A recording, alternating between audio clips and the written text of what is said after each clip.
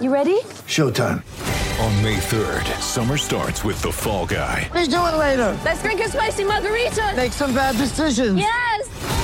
Audiences are falling in love with the most entertaining film of the year. Fall Guy. Fall Guy. Fall Guy. That's what the poster said. See Ryan Gosling and Emily Blunt in the movie critics say exists to make you happy. Trying to make it out? Nope. Because I don't either. It's not what I'm into right now. What are you into? Talking. Yeah. The Fall Guy. Only in theaters May 3rd. Rated PG-13. Get ready for the greatest roast of all time. The Roast of Tom Brady. A Netflix live event happening May 5th.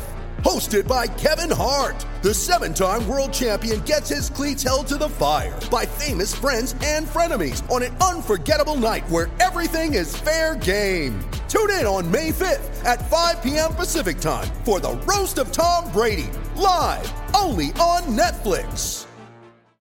This podcast is part of the Sports Social Podcast Network. This podcast is part of the Sports Social Podcast Network. This podcast is part of the Sports Social Podcast Network. This podcast is part of the Sports Social Podcast Network. This podcast is part of the Sports Social Podcast Network. This podcast is part of the Sports Social Podcast Network. This podcast is part of the Sports Social Podcast Network. It's The Marketer's Report. This week, Patrizio Spagnoletto, Global Chief Marketing Officer, Direct to Consumer for Warner Brothers Discovery, weighs in on the difficult task of building and retaining consumer trust. Trust is a really hard thing to build and a really easy thing to destroy, and we have to be very respectful about that. Our partnership with iHeart has really helped us build that trust and that relationship with the on-air talent. The best thing for us to do is to build a relationship with our consumers. And if those consumers have a relationship with the DJs that are on air, then we want to build on that. House of the Dragon, which was one of our most successful, if not the most successful campaign we've ever done for a show, audio was a core part of that. As the #1 audio company, iHeartMedia gives you access to all. Every audience, live conversations, trusted influencers, and the insights and data you need to grow. Not just a media company, iHeartMedia is your access company. Go to iHeartResults.com for more.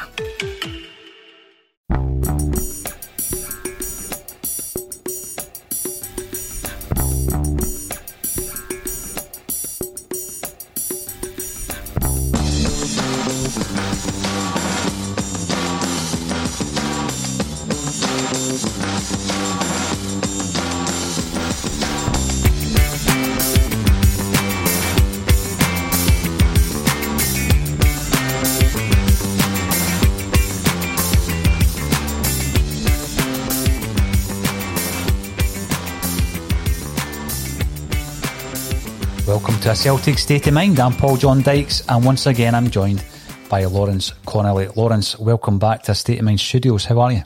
I'm well. It's great to be here. Well, it's always a pleasure. Obviously, you joined me for the game over the weekend, and you're back in for your normal tour of duty on a Tuesday. Plenty to talk about. We've got the European game coming up on Thursday, obviously. There's talk around Kris Ajer and AC Milan. Maldini says that he is certainly a target for AC Milan. Fraser Forster, the grass is not always greener, and Scott McKenna, have we dodged a bullet? So there's plenty to talk about, and everybody who's tuning in on YouTube, Facebook and Twitter is welcome to get involved, and that's what it's all about. It's all about engagement. Now, interestingly enough, some people are telling us to continue with regards to the chat about Tommy Roderick and Chris Lee Griffiths, to stop talking about them. I got an interesting comment the other night. Stop banging on about them, you're living in the past. Well, these guys are first-team players, current first-team players, and both are in the squad for Thursday night. What do you make of that, Lawrence? It's great to see them back. That they're undoubtedly talented football players that know how to win things, know how to play in big games, score goals, both game changers. When you're struggling, those are guys that can really change a game, whether it's coming off the bench or just a bit of magic from them. So it's good to see guys getting back to fitness. The more fit players we've got, the better. Now, you used the term there, game changers, and I think when you're up against, for example, earlier this season, the only game in which we've dropped points against Kilmarnock, you're looking for a game changer, weren't you? And we're crying out Now, I understand that players who aren't playing all of a sudden become the greatest players in the world because, you know, people think, oh, had he been introduced or he been playing, things would have been different. But I do honestly believe that at 27 and 30, these two guys can still make a difference. On YouTube, I've been told to stop speaking about them. They're in the squad on Thursday, so I'm going to speak about them. That's not to say, I know that Rogic was on the bench at the weekend. Do you think Griffiths is anywhere near the bench for Thursday night? Griff's got it hard, isn't he? You know, the three guys in front of him are doing the business. I think if he's in the squad, he's got to be near getting on the bench, hasn't he? We've got to get him some minutes in his legs at some point, but Eddie's a bit tired, yet he's getting up to fitness. So are we maybe going to rest Eddie again? You know, if he's tired, give him another wee rest, and you've got Ajeti, Klamala and Griffiths, your three forwards. It's not a bad option to have those three. Well, I was looking at the possible lineup for Thursday night, and looking also at Kevin Graham's lineup for the match, and Kevin would have gone with 4 defenders. I'm hoping that Julian's back fit and we can go with Ajer and Duffy as a 3 centre half match up, Barkas and goals, and I would also look at playing 2 up front. Yeah, but I don't think Lenny will be playing 2 up front, and obviously the 2 I would pick would be Edouard and Ajeti. I'd love to see that partnership develop in Lawrence. I think what we have there is a potential to have a dynamite partnership up front. They'll complement each other. You've got the holding up play of Edouard. It looks as though Ajeti is one of these guys that if nothing's happening, he'll work 20 yards back to get the ball. Definitely. I think he might go with Christie and Ajeti again. I think you're right. I think we're going to give Edouard the rest again. You know, if he's tired, we've got a lot of games coming up, and we want Eddie at his peak, don't we? I just look at it. Games. I look at this game as, at the moment, it's so important. We can't take anything for granted. I know that the Latvian league might not be up to much, and some would say the Scottish league's not up to much. But I think in terms of standards, we're higher than the Latvian league. We've got to gauge it on that. Riga, they'll offer their own challenges. It's away from home. The game's going to be broadcast live on Premier. It's another kind of one-off PPV event, which we will have in the studio so that we can discuss the game. I think it's more of a risk. I actually think at home against Livingston, you can rest Edouard, and apparently he asked to be rested, and it's a game at home against Livingston, you can rest your best player. Away from home, it's a must-win tie, it's a one-off. I reckon he's got to start. It's definitely must-win, but it depends how Eddie's feeling. I suppose if he's feeling that bad, he had to ask to get rested. Is he going to be feeling 100% for it? The good thing is we now have options. We've got Ajeti and Klamala scoring goals and playing well, so it's not like, I suppose, the earlier games you're going, if we didn't have Edward, well, we hadn't signed Ajeti, you know, what's Klamala like? We didn't know much about him. Griff wasn't fit. At least we've got options now, haven't we? You know, we're getting to a better place. We do have options, and it's a dilemma that the manager likes, I'm sure. Tommy Rogic obviously was on the bench at the weekend, which kept a lot of people happy. Hopefully we'll see that again. How do you see the team lining up then? I'll go 3 at the back. Mm-hmm. You know, Barkas and goals, same 3s at the back. And I think Jamesy Forrest on the right, Taylor on the left, Brown, McGregor, Charm, and I think he's going to go Christie and Ajeti. I think he will rest Eddie. And keep Christie in the team. I mean, Christie's goal scoring return is excellent. You know, it has been over the last couple of seasons. He's energetic. He loses the ball, but he's always willing to win it back. There was a suggestion that he was playing for himself. A lot of people were saying that. Didn't really see that against Livy, though. What a ball that was, eh? Touch. He didn't look to get shot off. It was just touch, slid it to Ajeti. And that's a finish, isn't it? You know, that's a player that's high in confidence. And according to Ajeti, he's not yet 100% fit. No. Just wait till he's got that extra half yard that further fitness is going to bring, that extra sharpness. Now, I won't see you before the game on Thursday, so I'm going to ask you for your prediction early doors here. So how do you see it going on Thursday night? I think Lenny's starting to get the team knit together. We're more of a threat now at corners than we've been in a long while. You know, we used to go, not another call because we're not going to score. What's the point? But now you've got a good chance we're getting something in target here. So I'm going to go 3-0. I think we're going to be going there. The players are going to want to make amends for Ferencváros. I know Lenny take a bit of stick. Probably should have the striker, but he's also right in that there was enough chances there that we've got the players with a talent that should be putting them away. Striker or no striker. And when you look at the goals we lost, what was it Mohamed doing? You know, you're like, just clear it out for a throw-in, back to the keeper, out for a corner.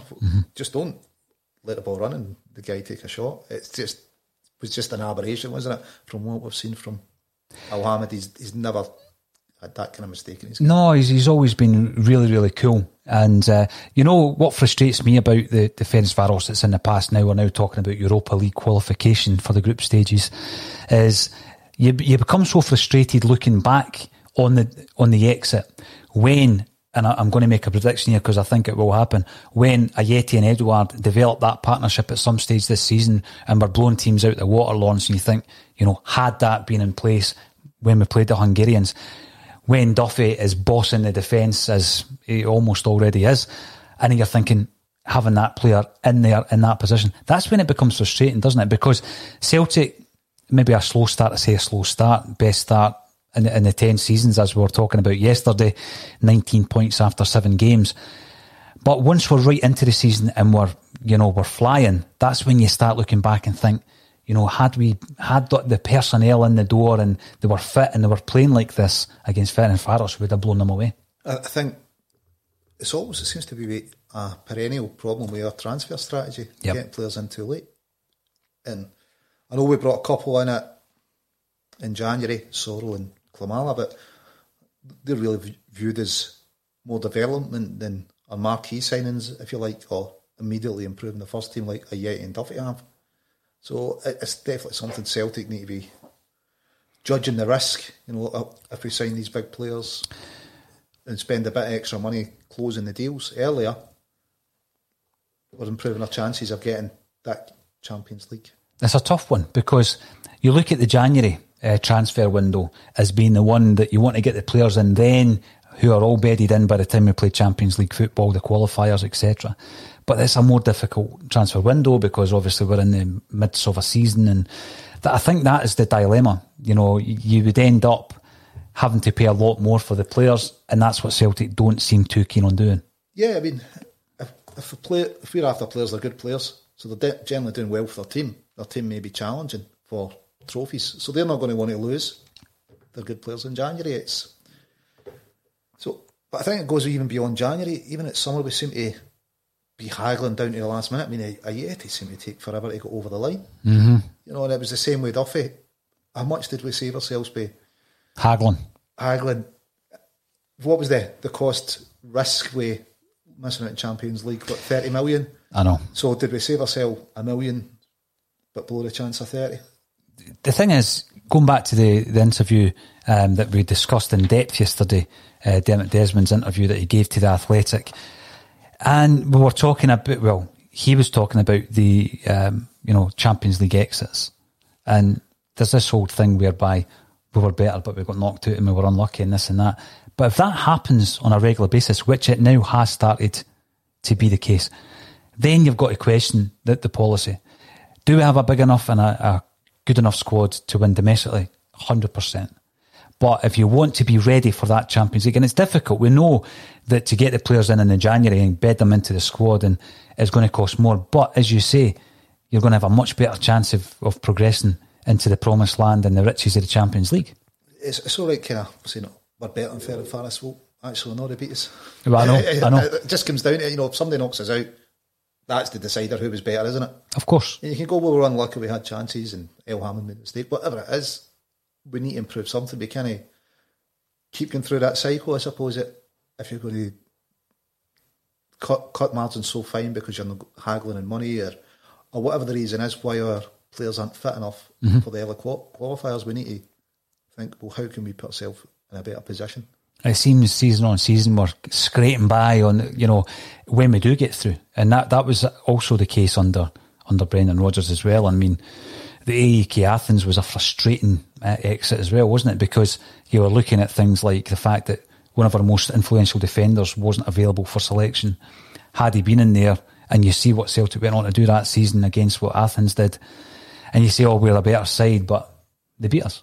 Aye, that's what it comes down to, isn't it? You know, it's sometimes you're better being a lucky team, but you've got to make it look. I mean, you've got to go, well, how do we get our side to the best position? How do we get our best players on the park? How do we close deals quicker? Because it's obviously Lenny's identified some good targets in Duffy and Ajay. He's got a good track record of developing players and buying well, I think, in both spells as manager. Aye. So somebody will give us a list of Banguros in a minute, but I think what you're saying there, I do agree with that. He's got a talent for identifying players and putting teams together like he did first time round, and he's starting to do now.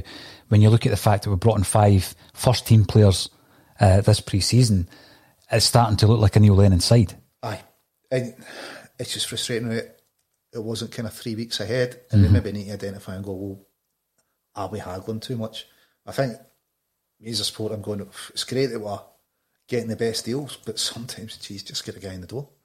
I know, and as supporters, we don't concern ourselves too much with the balance sheet.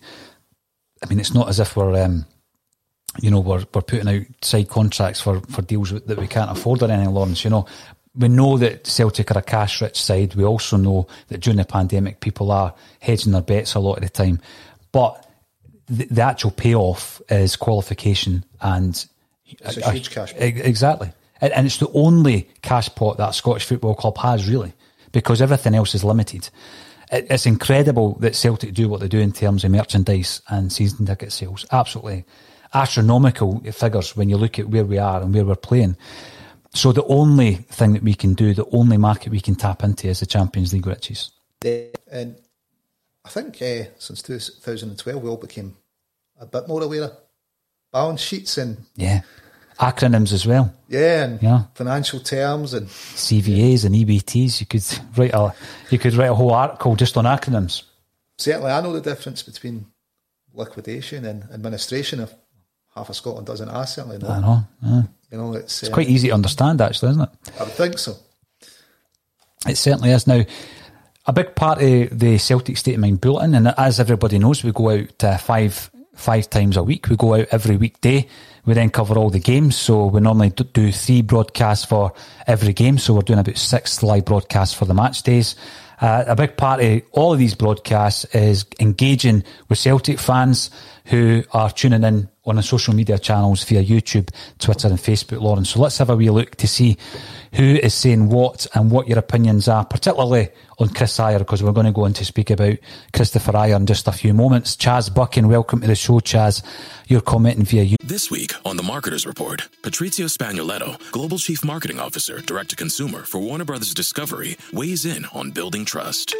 Trust is a really hard thing to build and a really easy thing to destroy, and we have to be very respectful about that. Our partnership with iHeart has really helped us build that trust and that relationship with the on-air talent. As the #1 audio company, iHeartMedia gives you access to all. Every audience, live conversations, trusted influencers, and the data you need to grow. Go to iHeartResults.com for more.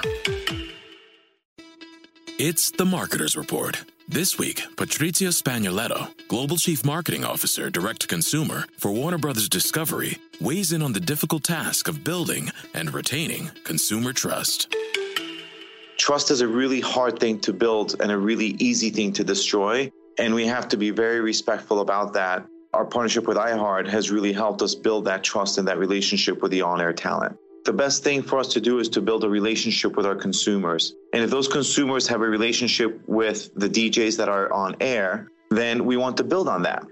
House of the Dragon, which was one of our most successful, if not the most successful campaign we've ever done for a show, audio is a core part of that. As the #1 audio company, iHeartMedia gives you access to all. Every audience, live conversations, trusted influencers, and the insights and data you need to grow. Not just a media company, iHeartMedia is your access company. Go to iHeartResults.com for more. YouTube to say, give me a shout, Lenny, and I will drive him to Milan myself for £14 million. Stephen Forbes, if Colley is a realistic target as a possible replacement for Ajer, Sampdoria, 8 million they were talking for him. Yep.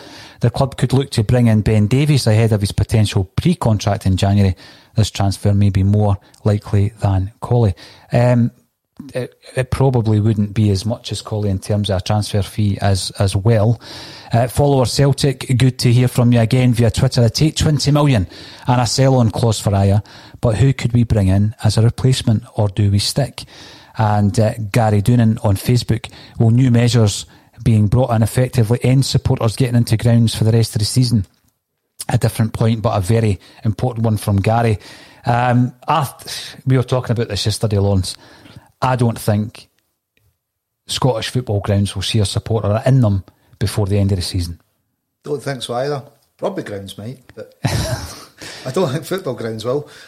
They're held to a completely different standard for some strange reason. But I just, these are the things we're talking about, in dispatches during the week.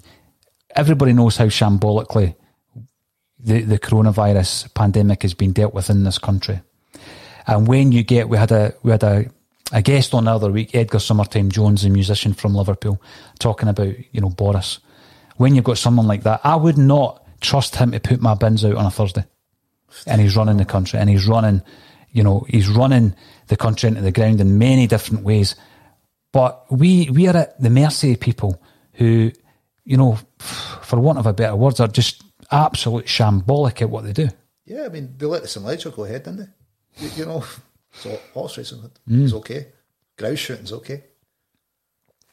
But not football. You're just kind of looking and going, you really don't have a clue what you're doing. You have no clear strategy.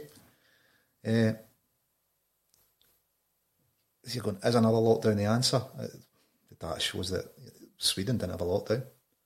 They've done better than us. You really kind of got to look and go, there's enough data now that maybe shows that lockdowns aren't the answer. And this is a wider, using Boris as an example, is obviously on a wider scale rather than just the football events, Lawrence. But obviously, when you use that as a microcosm of the whole issue, there's no way when you look at the situation as we currently stand, there's no way Scottish football fans will be back in grounds this season. No, it's not going to happen. I don't think until Boris campaigns all the time, doesn't he? So until the people, he reckons whatever polls he's carrying out, enough of the people want it, then he'll do it. I don't think he does anything based on for the good of the country, does he? We should have a political podcast at some stage.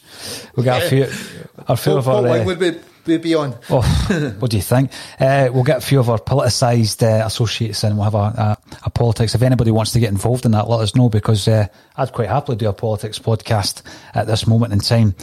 Going back to some of the points on Kris Ajer, the big question is, and people scoff at the figures that have been mentioned, 14 million and higher for Ajer, but you look at the player that he is developing into. Yep. He's 22. 22, 7 years, first team football. Started at 15 in Norway, a couple of seasons there. So we sign him out on loan to Kelly. He's done really well. Change of position, big influence on him was Ronnie Dyler. No one can deny that. He was one of Ronnie's prodigies, and I think, for me, Ronnie Dyler's a talent spotter. I actually thought he was a decent manager as well. It's just unfortunate that some of the senior pros at Celtic seemed That's a big part of it, wasn't it? Turn against him, yeah, and didn't really let the club down by not following what the manager's saying. It's manager. Celtic fans, I don't hear anybody having a bad word to say about Ronnie Dyler. Celtic fans would welcome him back, for the 10 in a row party, as he's a promise to come in when I spoke to him on the podcast, remember. And I just think we look back fondly on Ronnie, but he has left a legacy. Definitely, yeah. Good track record of developing players. And people say that, Brendan brought in this professionalism. Well, Ronnie had brought it in before him, hadn't he? He certainly tried to implement something different. Yeah. I used to like listening to Ronnie, and people say how well he could talk a good game. But he did have this philosophy, didn't he? And he had this outlook on Celtic players being 24-hour athletes. And a big part of that, and a big part of his approach, it seemed to go against the grain of some of the senior pros, one of whom is very vocal in the press against Celtic time and time again, in Chris Commons. Yep. Which disappoints me, because when I think back to the relationship I felt that he and his family had with Celtic, You know, when it's the cheap digs that he has at Celtic time and time again. It frustrates me a wee bit because I would much prefer to remember pre-Mulder comments. Definitely. You know, he must look back on that and think, surely he's looking back like, I should never have done that. He must look at himself as a professional footballer and God, I was so far out of line. Oh, I know. You think he does that, wouldn't you? I would hope so. I mean, but again, what happens when these ex-players are moving into the Scottish media? There have been a few that have spoken about, you know, not towing the party line, and the work offers dries up because they're all freelancers. Yep. You know, people, I think most people realise that. Even the likes of Kris Sutton, he's a freelancer, so he can work for anyone he wants. It just so happens that certain broadcasters offer him a lot of work. And I think he does it well because Kris Sutton has been critical of Celtic. He's been critical of individuals at Celtic. Ronnie Dyler, for example. Yep. And Craig Gordon. Yep. He was very critical of Craig Gordon. And so I think Kris Sutton is far more balanced than a lot of the pundits out there, but he's fair. He builds his points well as well. He puts some kind of constructive argument behind it, doesn't it? Doesn't just go, that's garbage. You know, which I've seen him in action. Take, isn't it? I've seen him in action, and I'm going to share this on the podcast because I'm not sure if I have shared this before. And I do like him. I do actually like him on a personal level. But I had this image of Kris Sutton as a pundit that I had created in my mind from watching him on the TV. I thought he was quite aloof, and you know, he was just maybe sometimes flying by the seat of his pants. And then I seen him in action because I was working behind the scenes one night at New Douglas Park for a live event. It was BT Sport. Right. And Kris Sutton was one of the pundits. And I remember I was there very, very early, and the first pundit to turn up was Kris Sutton at 4:45 in the afternoon. Now the game kicks off at 7:45. Yeah. He turns up, speaks to everybody, goes to the areas where there's bars for food and stuff like that. And then he retires into one of the buses, which is one of the production buses. And he sits down and he brings his folder out and he's studying notes on every player that's playing that night. They're doing a pre-match with the guy, what's his name, Cragen. Yep. Stephen Cragen, yep. And so they're talking about other teams and other results that week. And he's doing all his research on all the other teams. He's asking for easy for me to say, pronunciations of specific players to make sure he gets it right. He was an absolute pro. He was buried in piles of newspapers and notes. And then when he goes on screen, he becomes a different person. But the absolute epitome of professionalism prior to that. And I don't know, it's not the impression I got. I'm not saying I thought he was a slacker, but when I seen him in action, I thought, wow, that guy's good. Brilliant. Was the same on the training field? Was he a good trainer at Celtic? Maybe he's just had that discipline all the way through and knows that, you know, if you don't put in the effort beforehand, you're just not going to get the rewards. Mm-hmm. And he obviously wants to be the best. And he was some competitor when he came to Celtic, wasn't he? Mm-hmm. Yeah. He brought us up a level then, didn't he? But I mean, he certainly did. And there was a completely different approach when the type of player that O'Neill brought in started coming in. I always liked the idea that maybe for a few seasons we were bullied. Celtic were being bullied, and O'Neill brought in the personnel to ensure that didn't happen. You look at the stature of the players. Balherin, Baldy, Sutton. It's as relevant now, again, going back to the Dermot Desmond, it's as relevant now to talk about that side as it ever has been. The actual physicality of that side was unbelievable. And more so than anything else, and I know that we had some fantastic players, but that team physically would just batter the current team. Oh, yeah.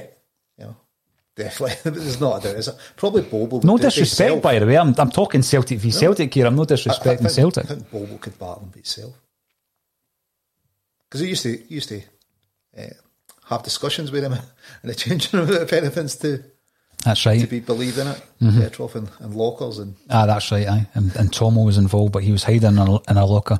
No, but I loved that about Sutton. But he approached his punditry with that level of professionalism. I think what I'm getting at, Lawrence, is I don't think a lot of the people who are on there just talking, just saying stuff, have done the research. And that's why Sutton can often pick arguments with someone, because he can pick holes in their argument. He knows his stuff, mm-hmm. And you get a feeling some people have just got a job. Cause they just turned up. I know. Just turned up. Somebody's mate. I'll get to see what I like here. And they waffle their way through the broadcast, whereas Sutton, he's got all these facts, all these figures, and he knows if he's crafted a view on something, he can back it up because it's not somebody else's view. He definitely builds his arguments well. Even when he criticises Celtic, I think that's what I was saying earlier. Like, you've got other ex-players just come out and it just slags Celtic. You go, well, you're not really building your argument in anything or being constructive with it.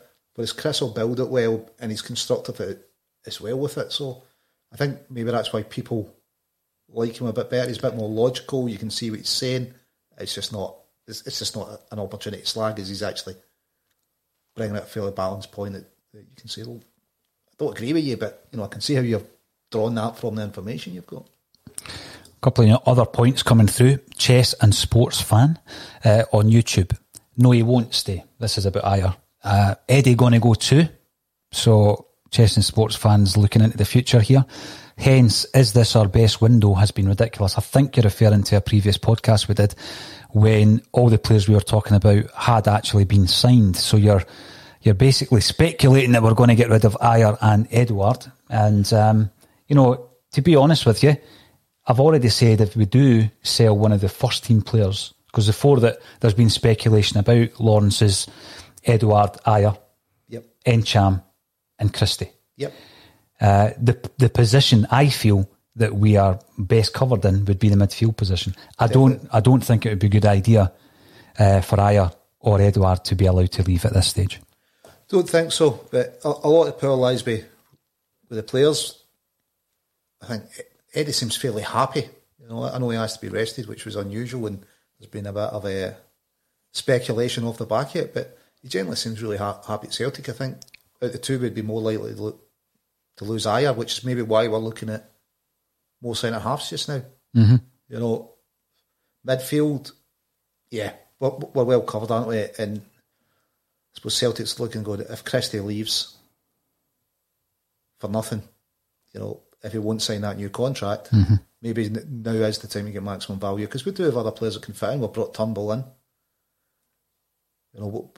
There are midfielders struggling for game time. So it wouldn't be ideal, but if Ajer forces a move, Norwegian internationalist, it's 22 still developing. I think 20 million with a big selling clause is more than fair. It goes back to Gary Doonan's point earlier, talking about football fans getting back into stadiums. Lawrence, Celtic are obviously losing out on match day revenue in a big way. We know that the season tickets have been purchased. There's been a huge interest in the new Adidas merch and everything else. But on a day-to-day basis, on match day, 50-odd thousand Celtic fans going through the doors. There's an average revenue per customer, as they call it, or per unit, as often we're referred to. The ARPU, that's disappeared. You're not getting that. You're not getting people going into the shop, the footfall, the refreshments, all this kind of thing is out the window for every home game. So there might be a wee hole to fill, and that is obviously the concern when you're talking about Ajer, or you're talking about, I'm not even going to mention Eddie leaving, because I don't believe he's going to leave. I don't think Eddie will go. Between now and Christmas, we're cash rich with season book money. You've touched on, we've got the Adidas money as well. It's the money after Christmas, where it's going to bite for every club. And I think Celtic have probably done their sums well. We're kind of okay to January, but that's when it's really going to start biting on us, if there's no revenue and no fans. Mm-hmm. If it's biting Celtic in Scotland, it's really going to hurt the other clubs. 100%. I've discussed that a wee bit in the early days of the kind of lockdown, talking about how it's going to affect other clubs. And there was an argument about how some of the more provincial clubs could virtually close down and open back up for business because their overheads were so low. But there's a great amount of clubs there who, without that revenue, if Celtic are okay until January, which is the figure that we believe to be accurate, there's going to be a lot of other clubs that, won't see this out. They won't get through it. No. It's lost revenue, they'll never recover. Mm-hmm. The debt's building up. Aren't they? You've got Hearts in there, dropped a division. They'd have been looking for big crowds, because that seems to be the benefit. If you drop down, you get lots more through the gates if you're up at the top one in the league. Because last time Hearts dropped a division, they won that league, didn't they? Yeah. So they've got to be struggling. Same with Aberdeen, Hibs. Safeco, they'll all be struggling. If Celtic have made a plan and went, right, although we are prudent as a football club, if it's hitting us in January, it's definitely hitting them. And how they get through to the end of the season, are they going to start selling season books in February, some of them?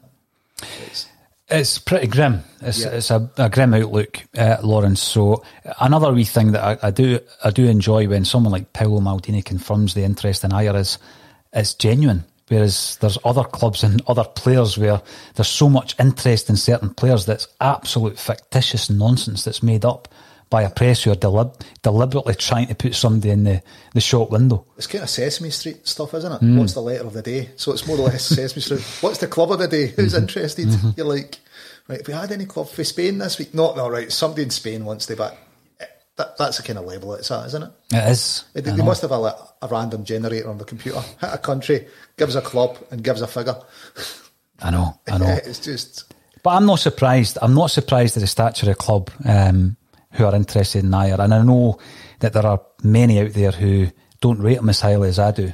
But I do accept that there's areas of his game that he needs to improve on, Lawrence. But as I said yesterday, I also believe that when Van Dijk left us, he wasn't the finished article, but he needed that move to develop. And I think Ajer, selfishly, I would like to keep him.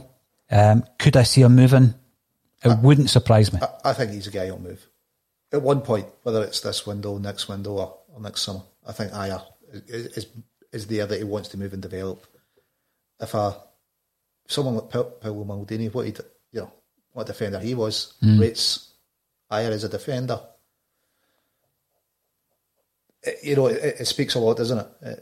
That's a real stamp of approval, eh? The bold Paolo. We'll come back to Paolo because that just sparks memories of me in the 80s and 90s where I was obsessed with football, whereas now I'm just obsessed with Celtic. We spoke about that before. And, that team he played for, there's some incredible stats in relation to the goals that they conceded, him and Baresi, if they played for AC Milan. Unbelievable. Costa Carter, Baresi. Hardly conceded any goals one season, was it? Like and 8 then or 11 or something? They're going by, Van Basten, Rijkaard, Hula. It was just unbelievable football in football terms. It was incredible.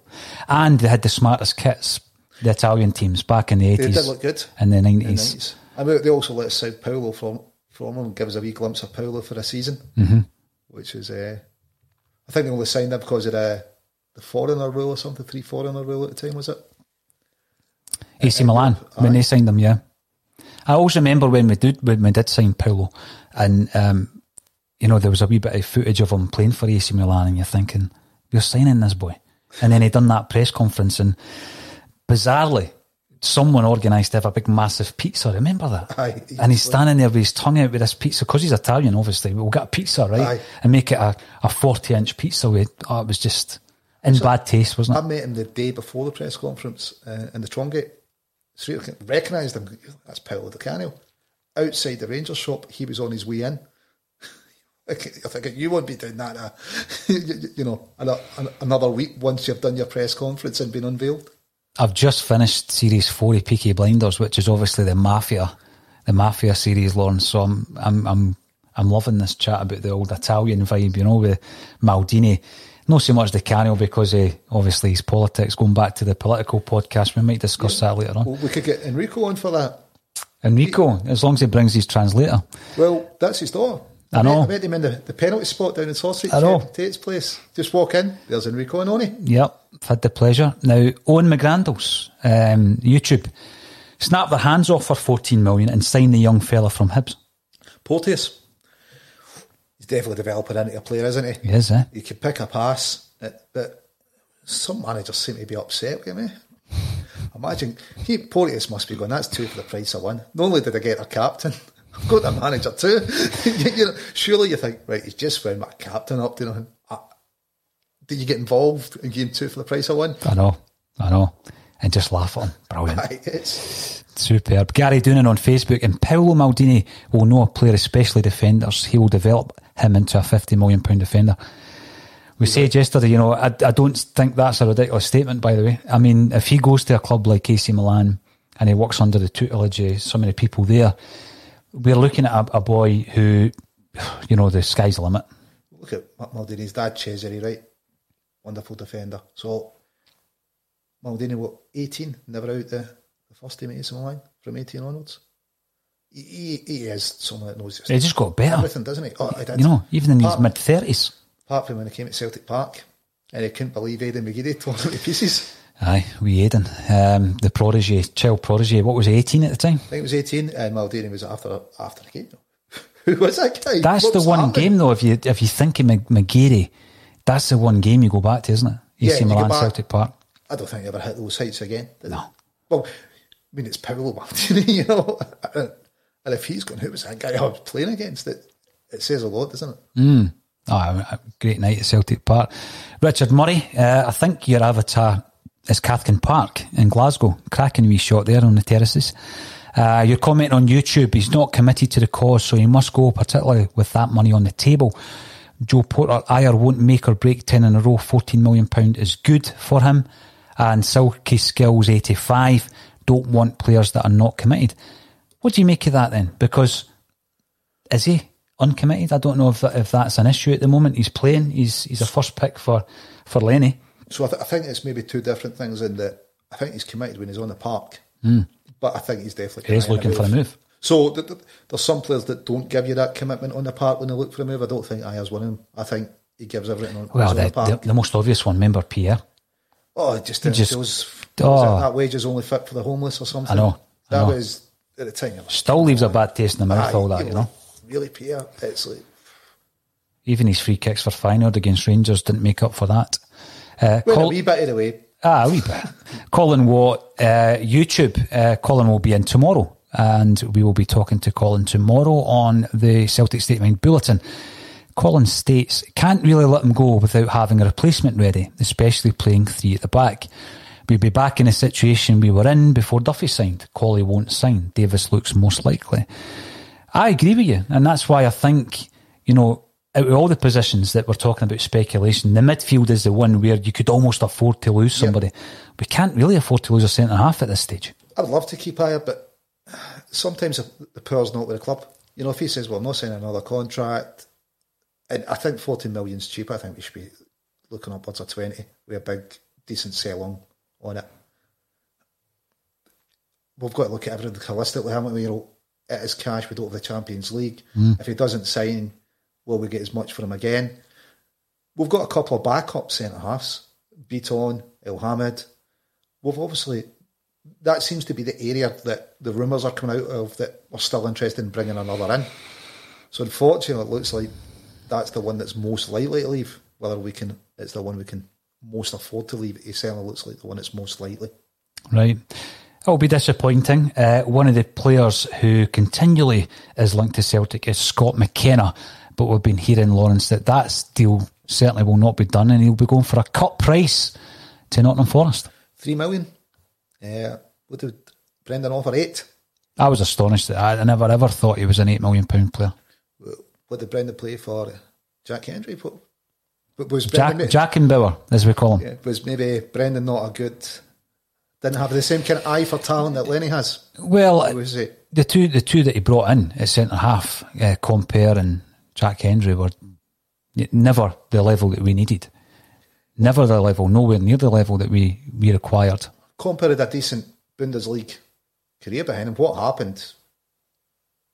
Who knows? It's all rumour, isn't it? But he certainly never had any career at Celtic.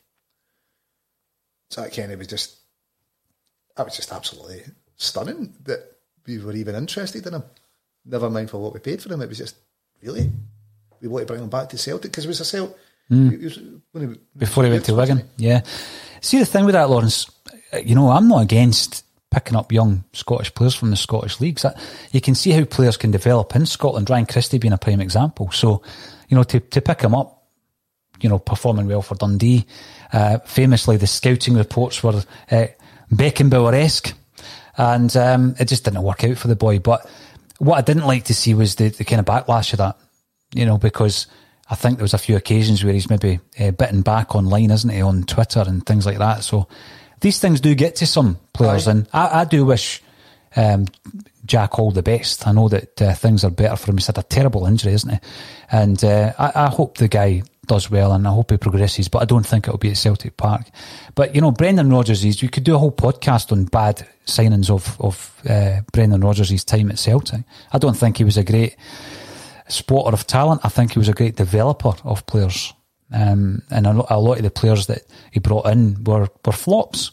They didn't play a lot of games. I mean, we spent a lot of money on players like Gamboa and Kouassi, Compere, Hendry, the list goes on. And, if you were to look at the successes over the duds or the flops, and I don't like calling anybody a flop, but they certainly didn't do it for Celtic. There's plenty. There's plenty in his CV. I'd definitely say Lenny's got the better track record. You're right, other teams seem to have that route to develop players in Scotland. Porteous at Hibs, Gallagher at Motherwell, and I think it's probably because he can just bleed them in the team earlier. There's less at risk for them. Celtic lost another player to Man United, didn't we? Man City. We're starting to lose our talent because we don't have the route to first team football for There's no bridge between the youth or the development stages and the first team. We've spoken about it so often on this podcast. We've had coaches coming in from all over Scotland talking about it. Ex-pros talking about how the reserve league was that bridge. Yep. That's never coming back in Scotland. Never coming back. Doesn't look like the other clubs will vote for the Colts. Which is disappointing. Yep. So we need to find some other solution, and hopefully Celtic are working on it. Whether it's loaning them out, I think for 17, can we get them on a contract where we've got years options and then just loan them out? Because they really need to be playing football, don't they? They need that competitive. Oh, they definitely do, Lawrence. Yeah, and it was a couple of weeks ago, or last week rather, James McDonough, who was in from Edinburgh City, confirming that they could take 4 boys from a single club at any one time on loan, and they can get a maximum of 6 loanees in. So Celtic could have a number of partnerships or relationships with clubs where we're putting 4 boys out who are, sometimes there's a deal in relation to paying the wages if they play. Yep. And if they don't play, Danny Lennon was saying if they don't play, then Clyde have to pay the loanees' wages. So it works in your favour. It certainly does work in your favour and gets the boys game time. Well, they're talented boys. If they're at Celtic for a reason. But we need to up their development, don't we? We need to have something that's going to keep them interested in staying in the Celtic long term. Was it Hepburn scored 5 for Bayern? Or whoever Bayern have got him at one night. Dembele looks as if he's, young Karamoko looks as if he's on his way, doesn't he? He's checked out, isn't he? Yep. Yeah, it's something we need to resolve, and there'll be people at Celtic working on it. Maybe COVID's going to bring it closer to us because other teams will be really scraping for cash. Maybe it brings that loan option or makes it more attractive to them. Absolutely. We did speak to Graham Diamond about it as well, Clyde's sporting director, talking about in terms of development, it's great for the players, but then there's a whole tranche of players who don't have that opportunity because, let's say, Celtic loan out a dozen players. Yep. And they go out to the respective clubs, 3 clubs taking 4. The 4 players they would have taken get pushed further down the pecking order, further down the leagues. There's only so many, there's only 11 players can play in any one game. You're kind of looking going, there's only so many spots up for grabs. I think that's what it comes down to. The amount of boys that play under 16, under 17, that number, how many make it as pros? It vastly drops every year. And it's just the reality of football. There is only so many positions. But what we want to do is get kind of, I suppose selfishly, get more of our guys into our first team. Richard Murray, again on YouTube. Christie is sadly being targeted by the internet bampots. I thought that was a term of endearment. Internet bampot. Yeah. When he's clearly one of our most important players. I'd agree he is one of our most important players. Yeah. Absolutely agree with that. And I know that, you remember he was sent off against Livy when he beat us 2-0 last season away? Yeah. Bad tackle. I'm not too sure if he'd been playing for Inverness, he'd have been sent off. But yeah, it wasn't the best tackle. But yeah, he misjudged the Astro. He thought his knee would have gone into the turf. That's why it was so high. But anyway, I do know for a fact that he came off all social media after that because he was getting too much flack and it was actually affecting him. Yeah, it's got to be hard, isn't it? You make a mistake in a game and it's some of the abuse he was getting, you're like, really keep things in perspective. You know, we're going through such a period of success that you've just got to remember, you know, and quite rightly so, I think the awareness of mental health, Lawrence, it's in the public eye, it's in the domain, it's not going to go anywhere now. It's something that we're always going to hear about, which is fantastic. It's not one of these things that people don't talk about. It's not a taboo subject anymore. But the more we talk about it, the more we need to realise that when it comes to things like that, footballers are not immune to criticisms. And, you know, just put yourself in the shoes of you and I talking today. And it's happened. It's happened on the podcast. It's happened to some of our contributors. And they get a hard time. Yep. And it affects them. It's not nice. Am I immune to it? No, but I'm kind of used to it, right? You get used to it. You get a wee bit more thick-skinned about it, and some of the flack you get, if it's on follow, I'll never see it anyway. And it just shows that they're tuning in as well, Lawrence, to be fair. Well, they need to go somewhere to see some quality, don't they? Yeah, well, this is true. Stephen Ray, talking about quality. Stephen is normally very good on any comments or discussion points, and he's saying if Milan want Ajer, they can give Celtic £10 million plus Diego. Here we go. You want me to pronounce that? Lazolt, who is a 27-year-old Uruguay international left wing back. For me, that would be a brilliant piece of business. Player plus cash deal. Left wing back gives Taylor some competition. I think Taylor four league appearances, is it 1 goal, 4 assists? So a better option than James McLean, it would appear. Going on yesterday's response to the podcast. James is he in the Johnny Hayes mould, you know, but a slight upgrade. But yeah, definitely Uruguay international left back playing for AC Milan, you know, on the face of it, you're thinking he's got to be a decent player. I've not watched what's done in the last season. Well, I do know that Stephen keeps his eye on a lot more kind of global football than certainly I do, so I would take that on board, Lawrence. It does open the door. If AC Milan are interested, Maldini has confirmed the interest, and I'm sure they're interested in a lot of players all over the world. It opens that door. What kind of personnel can we get from them? Potentially. Yeah, you know, if they're interested in coming, that's a prone position. If it's 10 or 15 plus that player, you've then got to go, well, would Celtic spend the extra and bring in another centre-half? Well, it's Coley from Sampdoria for 8. Would Celtic be happy with that? Probably pushes a wage bill up a bit. Two of them would be on more wages combined than I, wouldn't they? Yeah, probably. I would expect that. It comes down to the balance sheet, Lawrence. Again, there's quite a few comments coming through in relation to that. And Richard Murray, YouTube again, welcome back to the show. Richard, good that you're getting involved. This happens almost every summer. The chequebook gets used after we're out of Europe. Shocking. That's what I'm touching on. Are we haggling down to, if we saved ourselves $1 million, say between Ajeti and Duffy, if we saved $1 million by that haggle, but cost ourselves a shot at 30 million. You know, and it's happening too. Whatever tactics we're using, it's happening too often that the players are coming in too late, and it's only a week or two too late in some occasions. How much would that cost them to get that wee bit earlier?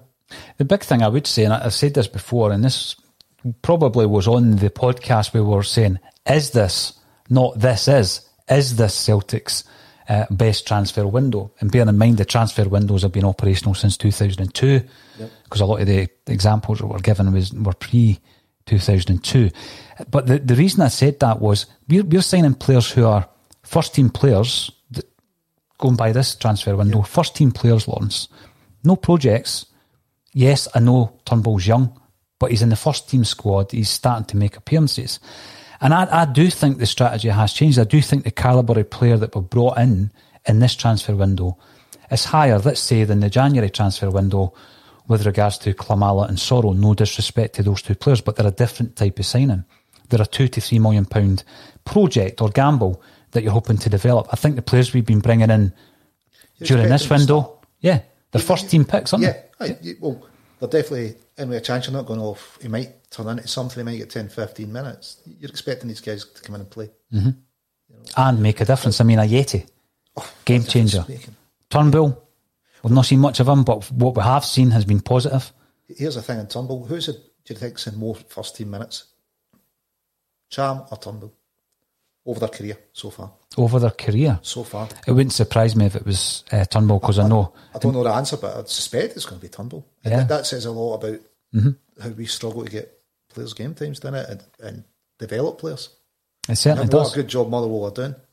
You know, there's a couple of players there that's, Campbell maybe worth looking at.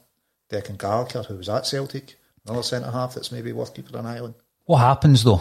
There comes a point, a ceiling point for clubs in Scotland, and I think I mentioned the other day St Johnstone hit that under Tommy Wright. He probably stayed 18 months longer than he should have done. They take it almost to the peak of that club's kind of abilities. Yep.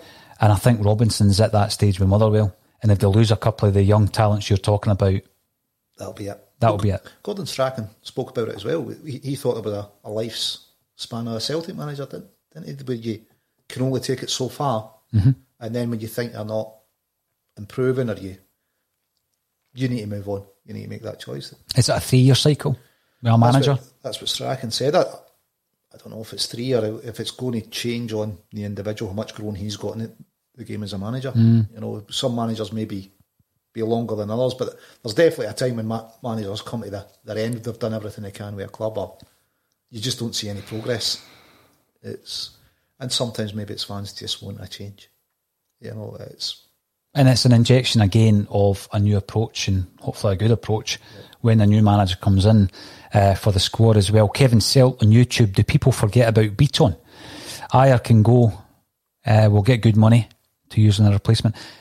We've mentioned Beaton a few times. The guy, he is the man who is very dependable for Neil Lennon. Neil Lennon signed him, first time round signed him. Very reliable. He's obviously... you can utilise him in midfield or at centre half. He's very calm. I think he slows things down too much if he's in the midfield for the way Celtic play, Lawrence. But he looks totally composed at centre half. I think we're just so lucky to have him. He's an internationalist that's happy just to be a guy in the background. He knows he's a squad player. But what a squad player for us to have. Sometimes in midfield, particularly in Europe, sometimes it's what we need. If we've got a small lead, bring Beaton on. But his ball retention's great. He covers the ground. He's very defensively aware. So some games in midfield he's going to be okay. Maybe not when we're chasing a goal. Although he does have a decent long range shot on him. But yeah, he does slow it down a bit in midfield. Sometimes that's what you need during the game. At centre half, he knows the position. He can play it. He'd certainly, outside of Celtic, would he start as centre half for every other team in the league? Probably.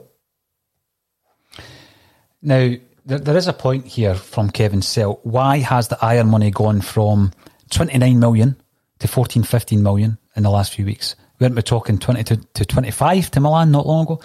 Well, it's kind of generated really just by speculation at this stage, isn't it? I mean, when you're being questioned by Hugh Keevins, £20 million for Ajer, and whose money, in what currency? I think my answer was 40 John Spencer's, Shuggy. Aye. Right? So when you're looking at a player like Ajer at that age, with the experience that you mentioned, it's difficult, obviously, to value a player. So it comes down to the two clubs. If he was to go to a club at the moment for, let's say, 14, which is the current figure that we've got, the add-ons would push that up, you would think, to 20 plus. Lenny said 14 won't cut it. He did say that, didn't he? Yeah, so I suppose if you're the buying club, you're trying to buy as cheaply as possible, and if you're the selling club, you're trying to sell as highly as possible. But if KT, carrying an injury, went for 25 million, and he was older than Ajer, less international caps, less first team games, I would say, I don't see why Ajer's not going for the same kind of money. It baffled me to say why he's going for less. He's certainly got the potential to grow into an outstanding player. So is that your starting point then? For me, it would be, or 20 million with a 25% selling clause. You know, whatever, or 20 million, 10% selling clause and another player coming back. But I would think that's kind of where we've got to be looking to get. Yep.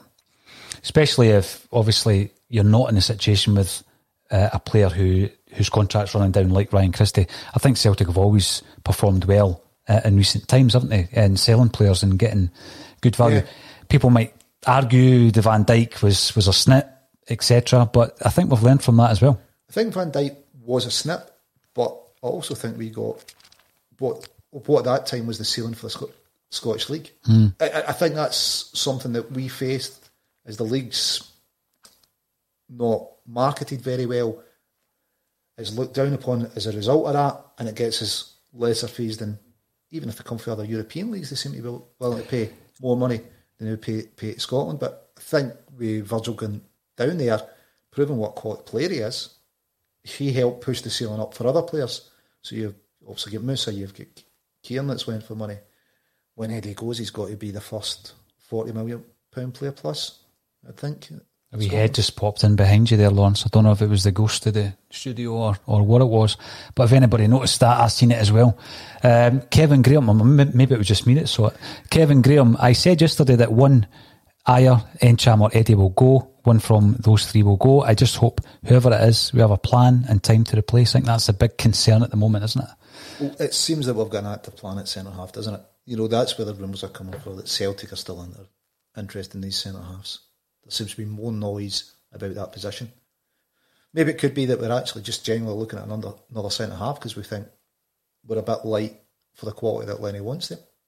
Maybe Peter's going to surprise us all and just go out and buy another centre-half and not sell anyone.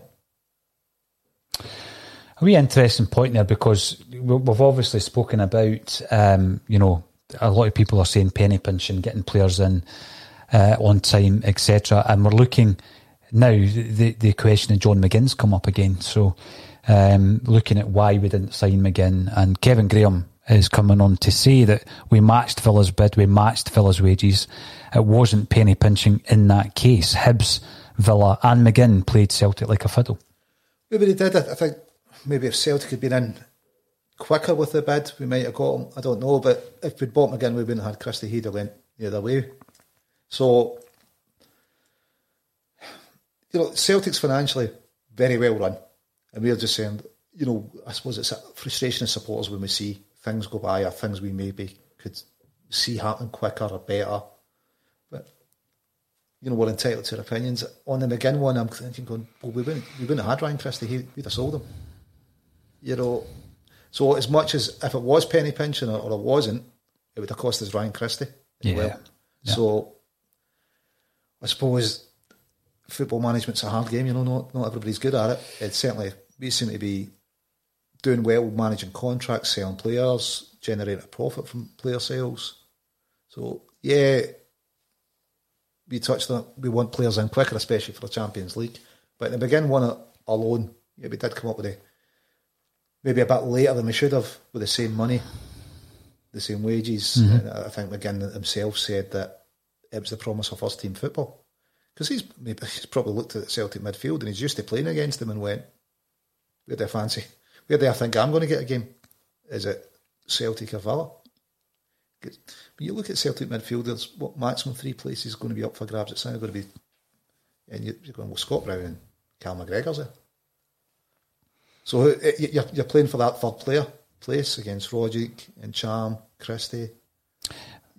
The big point you make there, I think, Lawrence, is it was devastating not to sign John McGinn, and the answer is, was it? Because we got Christie. And up until now, he has done so well. So I take that point 100% from you. Stephen, via Twitter, as you're saying about Van Dijk, Celtic have not had a decent defence since then. We do speak sometimes about the central defensive partnership. I actually really liked Van Dijk and Denayer. I don't subscribe to the fact that Denayer was carried by Van Dijk. I mean, he wouldn't make me look like a good centre-half, mate. So he certainly made him look better. Well, there's always that partnership, though. Eh? Yeah, it works. Definitely. I mean, I think Van Dijk's going to make anyone look better, isn't he? Denayer's done okay. He's playing. Okay, you know, he's doing just fine at Lyon. And I think that's going to be the best player that Denayer ever plays with, without doubt, isn't it? Centre-half. Oh, absolutely. And since, you know, if you look at the partnerships before then, again, no laughing at the back, the best centre-half partnership we had in defence was Caldwell and McManus. Yeah, different styles, different qualities. Talks about that. Some of the stuff he takes as a manager, but he says, I got us to two last 16s with McManus and Caldwell as a centre half pair. He did. He actually did. And the thing is, well, Mowbray comes in. He's got it in his mind. He's not going to play these two guys. At that point, McManus is the captain of Celtic, and Caldwell's Scotland's Player of the Year. Yeah. And he dismantles that. And then we go through a plethora of central defenders until we get your Denier and Van Dijk partnership. They look very assured, don't they? I think they're very tidy, very assured. Both can play a lot of football, can't they? They're footballers. I think we've definitely missed that assurance and tidiness and just utter calm composure that Big Virgil brought. Nothing was a trouble for that guy. He never broke sweat up here, did he?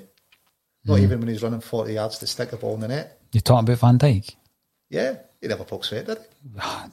Well, I'll not get into that.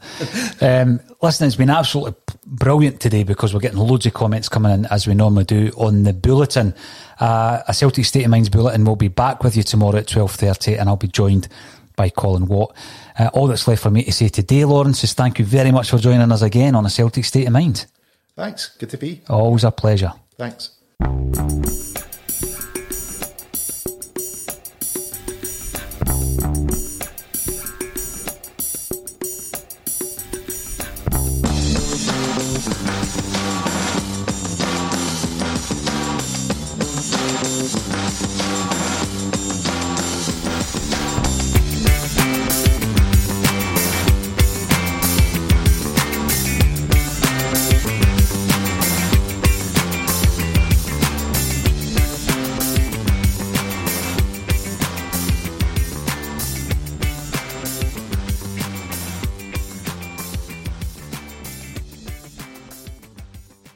Message and data rates may apply. Guys, got hair loss? I know what you're thinking. Should I shave my head, comb it over, wear a hat? Just stop. This isn't 1970. Keep your hair and your confidence because Bosley, America's #1 hair restoration experts, can give you your real hair back permanently. Check them out today because they're giving away an absolutely free information kit and a free gift card to anyone that texts EASY to 203203. Dude, you don't have to look like your dad because this isn't your dad's hair loss treatment. People all over the country trust Bosley because they're ahead of the curve. They use the latest technology to give you your real hair back. And the best part, Bosley's permanent solution is protected by the Bosley Guarantee. Let Bosley show you for free how awesome your hair could look with an absolutely free information kit and a gift card for $250 off. Text EASY to 203203. That's BASY to 203203. As the #1 audio company, iHeartMedia gives you access to all. Every audience, live conversations, trusted influencers, and the insights and data you need to grow. iHeartMedia is your access company. Go to iHeartResults.com for more. Sports Social Podcast Network. Sports Social Podcast Network. Sports Social Podcast Network. Sports Social Podcast Network. Sports Social Podcast Network. Sports Social Podcast Network. At Discount Tire, we know your time is valuable. Get 30% shorter average wait time when you buy and book online. Did you know Discount Tire now sells wiper blades? Check out our current deals at DiscountTire.com or stop in and talk to an associate today. Discount Tire. Let's get you taken care of. Sports Social Podcast Network. Sports Social Podcast Network.